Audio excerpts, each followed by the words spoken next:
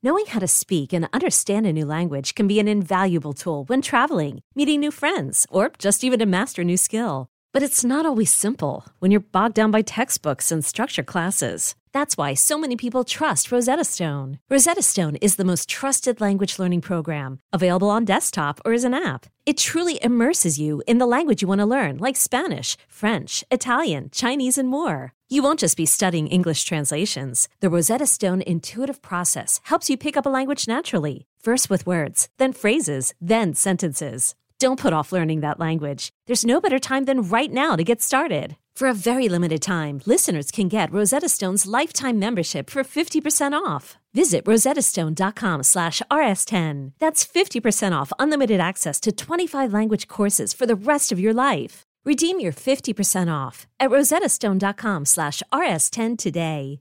A note of warning. This podcast explores graphic and disturbing stories and includes strong language. It therefore may not be suitable for our young listeners or other folks who may find it disturbing.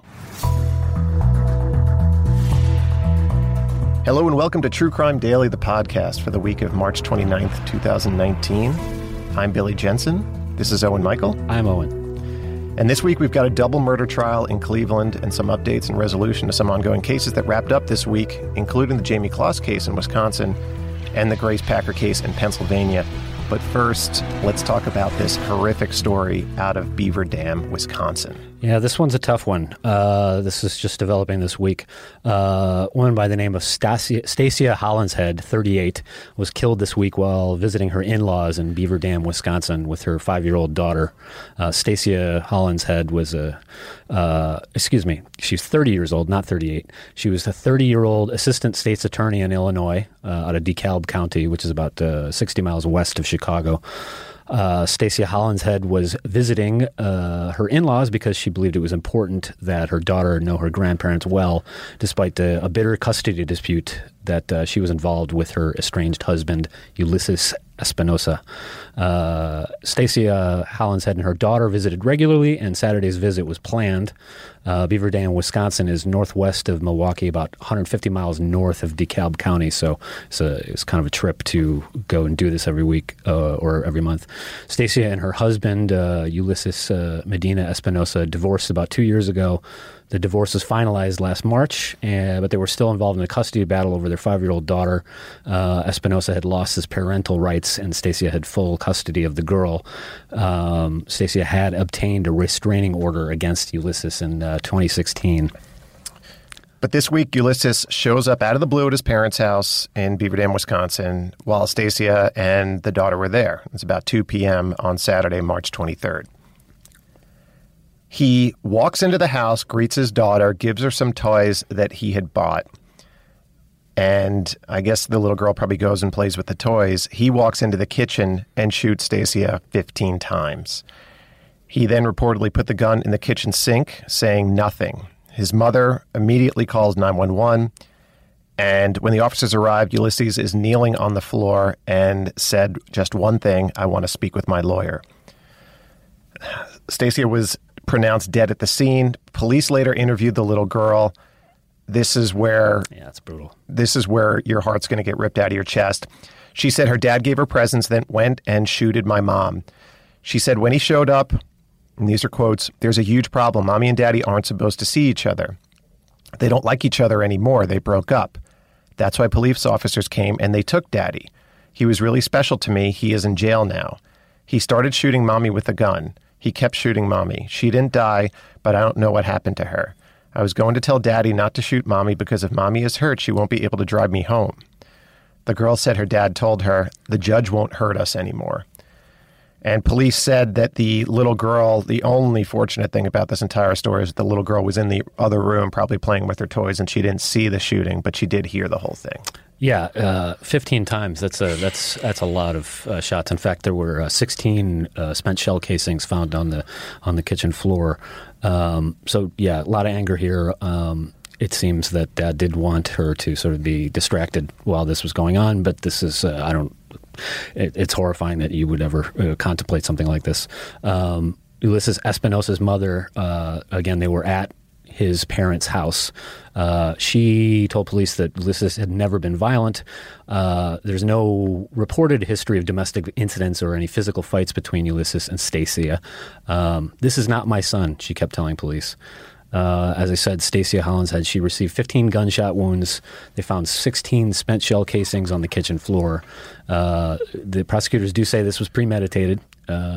They later searched his house in the area. Ammunition and survival gear was found, including body armor. So it's unclear what exactly his plan was, if he was stocking up for this, if he thought he was going to get away with it, or he was going to hold out, or he was just also an enthusiast about stocking up on this kind of stuff. It's unclear right now. Stacia's boyfriend, her current boyfriend, told police that Ulysses Espinosa had been stalking her since the divorce. He'd been trying to manipulate her, and he said he was becoming, quote, more upset and erratic since he lost custody of the little girl.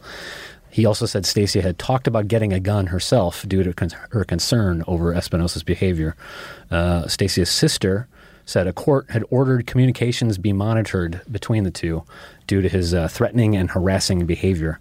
She said that Stacia would never have been there if she knew Ulysses would be at the house because she was that concerned about her personal safety.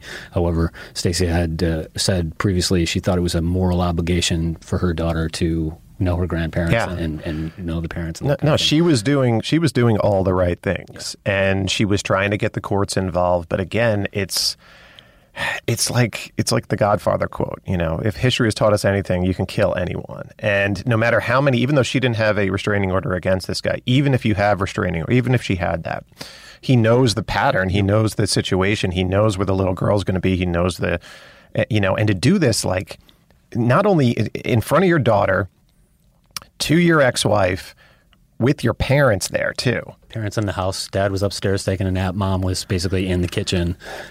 She reportedly turned around when this was happening, so she was in the same room. Yeah, in the same room. This is some great tragedy. Mentally imbalanced. Espinosa's father gave police this 2-page letter that his son had given him, which was titled Will and Testament. And it told his father that one was for him and one was for his attorney.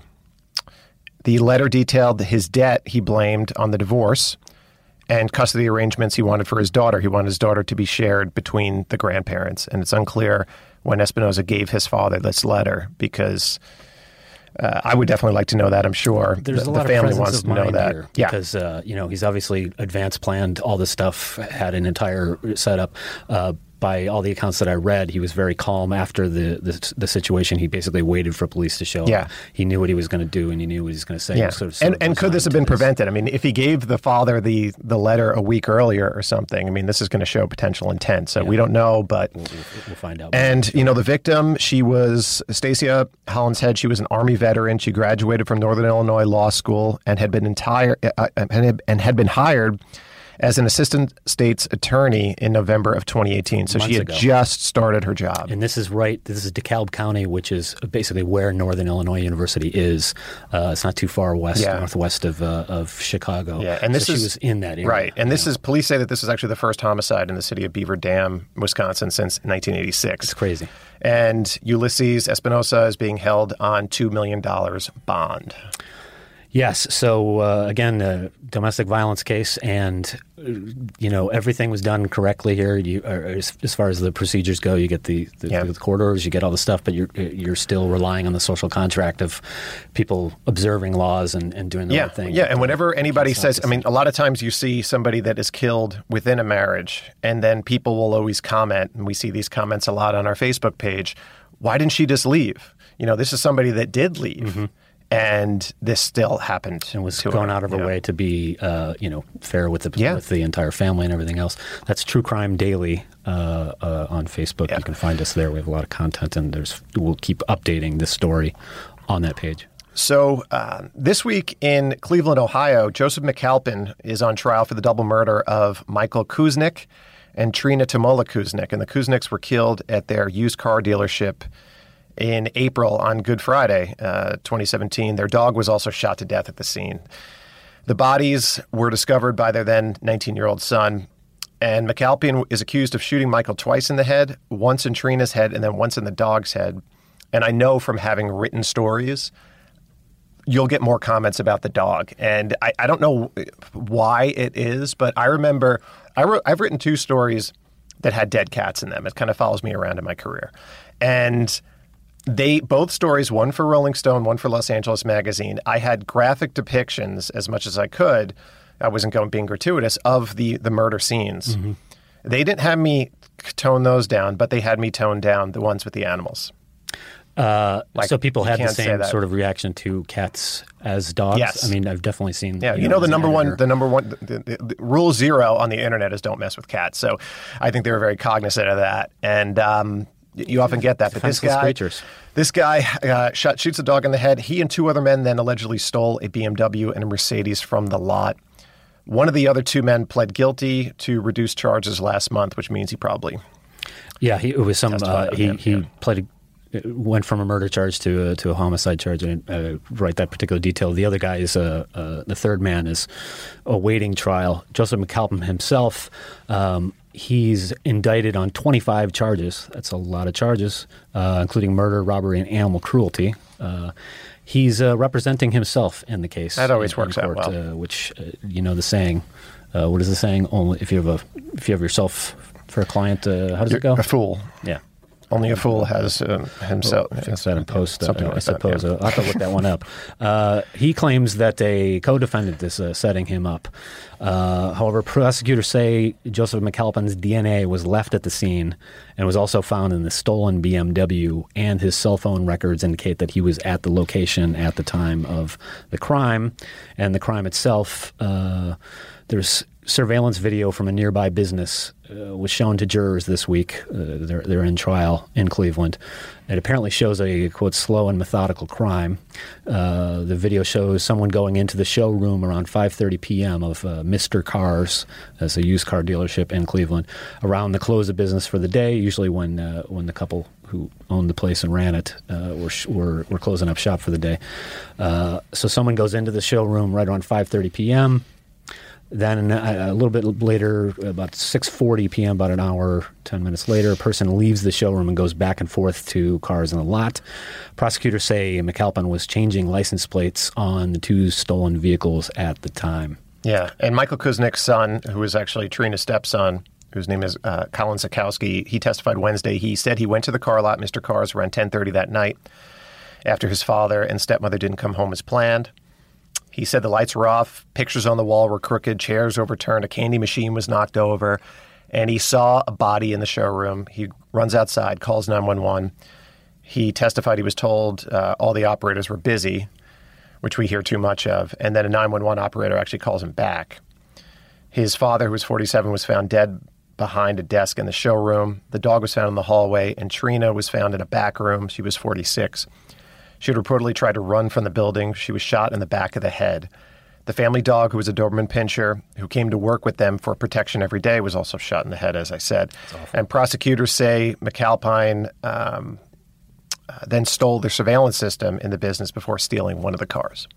Yeah, it's nobody likes to hear any of these murders, including the dog. It's awful that they bring this dog specifically for this purpose. I don't know why. Obviously, someone would target this place not for petty cash, for the cars themselves. Yeah. But it's well, awful. You always know if it's a used car, you're probably going to have used car place is going to have more cash. That's true. Than a new car place. People come in, they just have $2,000 or something, and then they go in. So you're going to have more cash there, and obviously you do have the car there as well. So these guys were desperate. And they did say that, like I said, he disabled the surveillance system inside the business and then stole it. Basically, took the system with him before he stole one of the cars. So he knew he had presence of mind to do that. But thankfully, there was surveillance video in other businesses around the place that are being used in this trial, because that's a good thing. And obviously. It sheds a lot of light and a lot of evidence.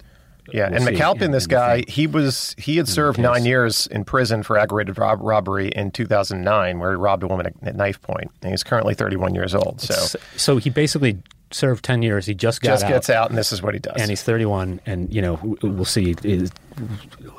this is all alleged. He's got, But, this could be he'll get end life. of your life. Yeah. They are... the Kuzniks leave 3 children behind. The youngest was 6 years old at the time of their deaths. The oldest was 19.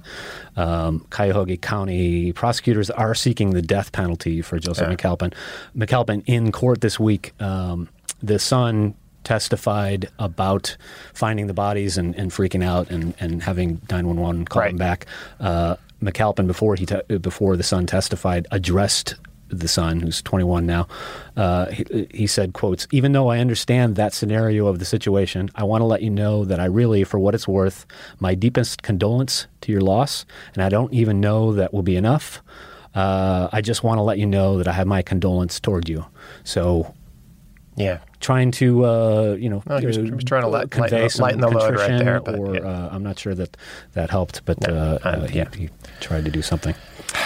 So we got a guilty plea out of, probably the biggest crime case of the last part of 2018, which is the Jamie Kloss case. So Jake Patterson pled guilty on Wednesday. This is, by the way, it was a good news story. Yes. Well, in the end, we should say good news. Obviously, a lot of bad stuff happened, but Jamie freed herself. You'll recall that this happened in October last year. Jake Patterson... He broke into this house up in rural Wisconsin. He shot her parents to death with a shotgun before he tied her up. Jamie Kloss, she was 13, tied her up, threw her in his trunk, and drove away. He held her for 88 days in an even more remote cabin. Jamie managed to free herself and escaped the house and ran out into the street, and a bystander found her, and they called police, and Jake Patterson was arrested within, I think it was 10 or 15 minutes within the call, just because it was such a small area. He pleaded guilty, as you say. He said he didn't want the Kloss family to worry about a trial. The creepy thing is several reporters said he said, "Bye, Jamie," as he left the courtroom Wednesday. It's unlikely Jamie was there, but her family was, as was Jake Patterson's father and sister. So he's going to spare the family the trial. He's going to be sentenced in May. Wisconsin is a state that does not have the death penalty. No. So. And this case, Elizabeth Smart covers the case. Elizabeth Smart, who is a friend of the site, friend of True Crime Daily. That's right. She covers this case in an upcoming Lifetime special called Smart Justice, the Jamie Kloss Case, which is scheduled to premiere on April 27th. We know the executive producers. We know everybody working on the show. Yeah. It's going to be really, really good. They've done a lot of good work on it. They went up there and they spent a lot of time up there talking to everybody and covering all of it. So, and Elizabeth Smart's obviously doing great work as far as a band of victims. And there's also they also bring in other survivors of similar types of cases together from Cleveland and a bunch of different places. Yeah, it's a good thing. So that's scheduled to premiere on April 27th. April 27th on Lifetime. That's right. The Grace Packer case update out of Pennsylvania. 14-year-old Grace Packer was bound, sexually abused, killed, and dismembered by her adoptive mother's boyfriend with help from her adoptive mother. And then they kept her body in cat litter for months before disposing of her body. We're going to spare you the other grim details from that. We've covered this. We've talked about this on the podcast before. We've got this on the site if you'd like to look it up and get the background. But yeah, this poor 14-year-old girl went through hell before she was finally killed by an adoptive mom and her boyfriend in what's described as basically a sick fantasy that they shared. Sarah Packer, the adoptive mom, last week, she was sentenced to life in prison. She had agreed to testify against Jacob Sullivan, the boyfriend, who's 46. She gave some details. Last week, she talked about how she actually did harbor some bad feelings towards Grace and wanted her to go away and thought she was too difficult. And who knows what the state of mind is there. She did testify against Jacob Sullivan. This week, Jacob Sullivan was sentenced to death in the case. So there's resolution. The adoptive mom spending life in jail. Jacob Sullivan sentenced to death. A lot of people online in the comments are calling for death penalty for the mother as well. For both of them. But they wanted to nail the case, though. So that's what they did. And it's done. Yeah. So The comments, we get a lot of comments. We have the biggest true crime Facebook page, we most read active every one of true them. crime Facebook page. We read almost every one of them. On YouTube as well as fast. Facebook. Yes. The greatest hits are usually on Facebook. On Facebook, yeah. So one of the cases that got everybody up in arms this week was the case out of Vancouver, Washington, where a woman pled guilty to pushing her friend, who was 16 years old, off of a bridge in this swimming area. You may have seen this. You may have seen the video. She's a woman. She's in her bathing suit. So it's not, they were going to do this. They were going to try and jump off this bridge. Things, where especially up in that area, you've got these gorgeous gorges and ravines and rivers and things. And so this really high really high bridge going across. People do the jumps. They do bungee jumping off of them, that kind of thing. Right. This one. Now, this is why people are upset. This one, this girl wasn't quite ready. She wasn't quite ready yet. So you want to jump and you're all set to jump and then you want to get ready. They said ready and then set go or something. And then the girl behind her pushes her from behind. When you listen to the video, you don't see her fall, but you hear her splat into the water and it sounds horrifying. It's clear that she did not have the wherewithal because she was so surprised to do a pin drop. It sounds like she hit. From the video you see too, she's sort of in a sprawling. It almost looks like there's no way to get out of a belly flop out of this. And this is at least I forget what it is. It's at least 50 feet up. So it's 50 feet. It's not a gentle hit. So she broke her ribs, punctured her lungs in the fall. She had a neck brace on. There's pictures of her from the hospital. Traumatic. She can't sleep. Yeah. Exactly. Yeah. And you forget about all the PTSD that's going to be around this. So. She was sentenced, the girl who pushed her was sentenced, or the woman who pushed her now, was sentenced to just 2 days in jail and 38 days working on a county work crew. This did not sit well with the people that follow. Before we get Daily. into that, what would you expect out of something like this? To me, this seems, it's an awful prank and, 2 days in jail seems to me maybe, I don't know. Do you need 2 days in jail for this? If this girl had died, though. So I see either way. Yeah. Or if she'd been seriously injured, then you would You know what? I would like to see it. something along the lines of 2 weeks. Okay. 2 days in jail, you can see the ending of that. 2 weeks is like, 2 weeks. You know what I mean? Stew on it. Yeah. I really am not going to ever make a mistake like that Exactly. Yeah. And hopefully people will hear that as well. And then bad things can happen with it. You almost think like in 2 days in jail, you might be able to hide a little bit or whatever. And then just, So you're not advocating for jail justice. Of course not. No, of course not. So Harvey C. on our Facebook page said she could have killed that girl and did cause her serious injuries. She should have gotten at least 6 months. They put people in jail for years for just using drugs, and they harm no one except themselves. That I completely agree with, is the way that we deal with drug sentencing. The drug sentencing is so awful. We do a whole other segment on that. Yeah. A whole 48 hours, she won't even get through processing by the time she gets released, said Akasha G. Leslie Ayres said 2 days is a joke of a punishment. She got more than Jussie Smollett did. We got a lot of people mentioning that, doing some cross stuff. Mm-hmm. But Daryl H. said, really, we pushed each other off the roof and did not get jail when I was a kid. Okay, so I think we maybe should be looking into that.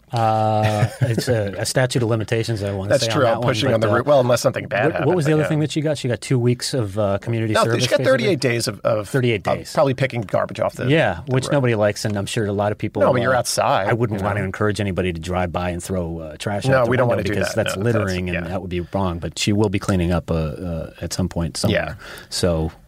So diminished justice. If you want to see, so go on our Facebook page. You can see the video. Put in the comments what you think this woman should have gotten for pushing her friend off the bridge. It has sparked a lot of debate, so we'd definitely like to hear from you. In the age of cell phones and everything else, they got it on video. Got it on video. Everything's going to be recorded these days. Always take the video. So that is it. That is our podcast for this week.